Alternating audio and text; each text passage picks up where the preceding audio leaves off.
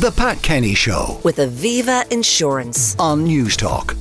Now, with St. Valentine's Day just around the corner, many couples may be feeling the strain. And one way to rejuvenate a relationship could be to take a temporary break known as a sabbatical. Now, to talk about this further, we're joined by Stephanie Regan, relationship expert and clinical psychologist. Good morning, Stephanie. Good morning, Pat.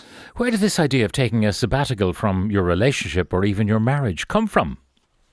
Well, there definitely has been. It has been mentioned sort of many years ago by a woman, Cheryl Davis, who wrote a book on it. And indeed, that was in 1999, and she got quite a little bit of flack about it, as though she were in some way putting down marriage, which we can, people can have different views on. But most recently, it was the wife of Piers Morgan who tweeted that she had taken a 6-week sabbatical, they had rather, from each other, and that she felt it had completely rekindled the desire, that it felt like early days in the relationship. And so the conversation began on marriage sabbatical.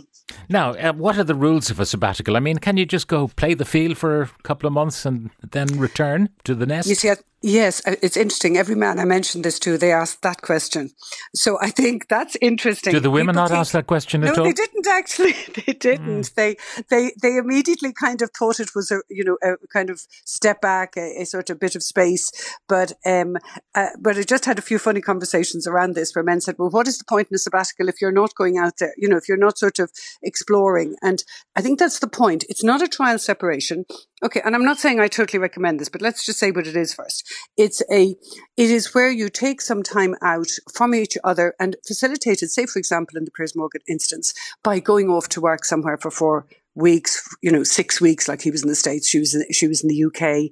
I think often many people have this situation develops, but for many it would be very hard if you weren't working somewhere else to have the facility to take this kind of time out. So there's a money issue there too. I think you have to acknowledge many people might like it, but it is intended really just to give people that sense of personal space, feeling that you can do your own thing for a while, and not be sort of so deeply attached and enmeshed in the constant daily communications. And that's what she was saying, really brought back the spark. But I mean, if Piers was off interviewing the great and the good in America and she was back, someone else is paying the bills for Piers on his travels.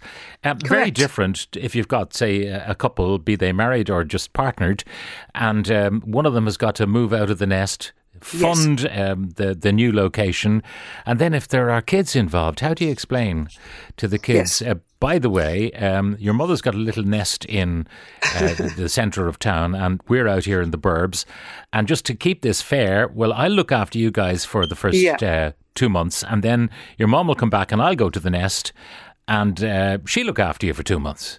Yeah. And I think in the early days, like this, I think, first of all, what you're saying there is all the practicalities, huge practicalities, which you have to acknowledge. But secondly, it's probably, if you think of it, when children are young, marriage is usually at the beginning. So the relationship is likely also very fresh and very vibrant. It is perhaps the thought, if there is anything to be learned or extracted from it, it may be that it points to the fact that we all need some distance from each other, particularly as the relationships go forward into the 15, 20, 25-year relationships. And this relationship that they're talking about, they were just 12 years together. So I think it was quite early to need such a thing. But I think I would find myself often recommending to couples to create space. And I think that's what this lends to. Now, we often look for creating space within the household, creating space from each other by maybe doing a little more things separately and then back together. So for me, the positive in this is that it leads people to think about, do we need to be in each other's pocket all of the time? And what does that do for desire? And what does that do for us? Because, for us as a couple, how does it keep us fresh and in many ways interested in each other and feeling some kind of sparkiness together? And it's very clear that a little distance, creating distance works. People know, if you have to go away for something, how lovely it is to return. And I think this is just in many ways an expanded version of that. And probably, if I'm honest, a fairly impractical one. But because I don't think many people can do this, but maybe they can extract the learning from it. Yeah. I mean, separation to do your own thing. I'm going golfing again, dear. I'll see you in 8 hours' time. or Man City are playing at the weekend, and that's followed by a Spurs match.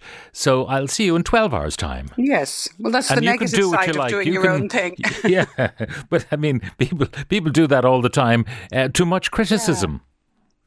Yes, and I hear you on that, and that is really like a selfish doing your own thing, isn't it? But I suppose what this you're entitled, if you go on a sabbatical, you can do what you like. Oh, you can do. within the rules, because I do 100%. Know that you recommend laying down rules about loyalty and knowing exactly what is permitted in the sabbatical. Correct.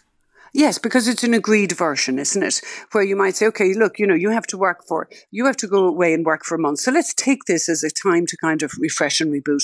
Let's just not talk every minute of the day, like what is happening every day, which is what married couples often do. Make sure they call every evening or in the morning.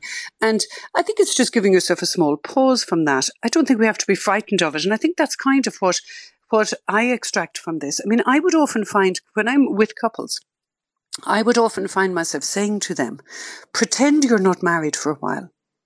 So that, in other words, you don't have to come home and have dinner. You don't have to make the dinner. You don't have to sit together.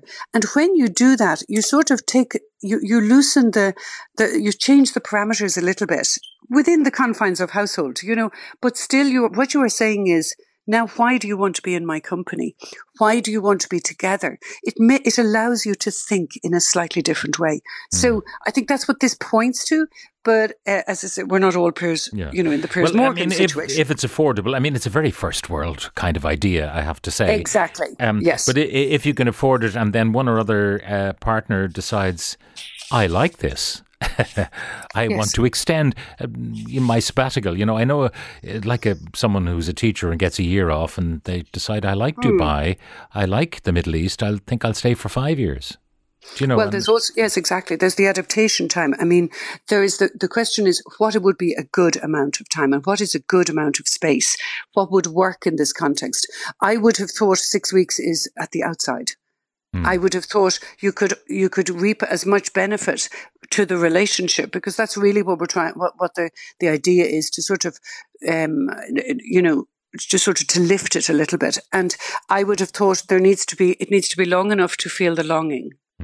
And not so long that you stop, you give up on missing them, or you adapt to the situation. Another point that's come up in the last couple of days is how a relationship, a marital relationship particularly, even if it's a reasonably toxic one, can be good for your health. That's right. I thought this was tremendously interesting. Now, we do know that marriage and coupledom is good for your health and protective against strokes, heart attacks, that the evidence is there to say that life will even be longer. And some people joke and say it feels longer, but it's the truth is it is protective of health. And this latest study, which was on people in the UK who were aged 50 to 89, and what they found was whether you were in even a supportive or a stressed relationship, being in a relationship, a married one or a cohabitating one, that you were your glycemic levels, and i.e. those levels of sugar that were pre-diabetic that lead on to diabetes type 2 were 1/5 lower. There were only 1/5 of the amount of those who lived a single life.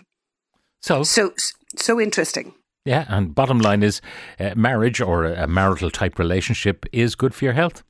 It's good for your health, and so much so, Pat, that they are now saying in the UK that public policy, health policy should be informed by this, and maybe it helps us to think that we should be encouraging people over 50 who have been bereaved or who are out of separations, or divorce, to re-engage in relationships, and maybe it makes us all think a little differently about that. All right, Stephanie, thank you very much for joining us. Clinical psychotherapist Stephanie Regan. The Pat Kenny Show with Aviva Insurance. Weekdays at 9 a.m. on News Talk.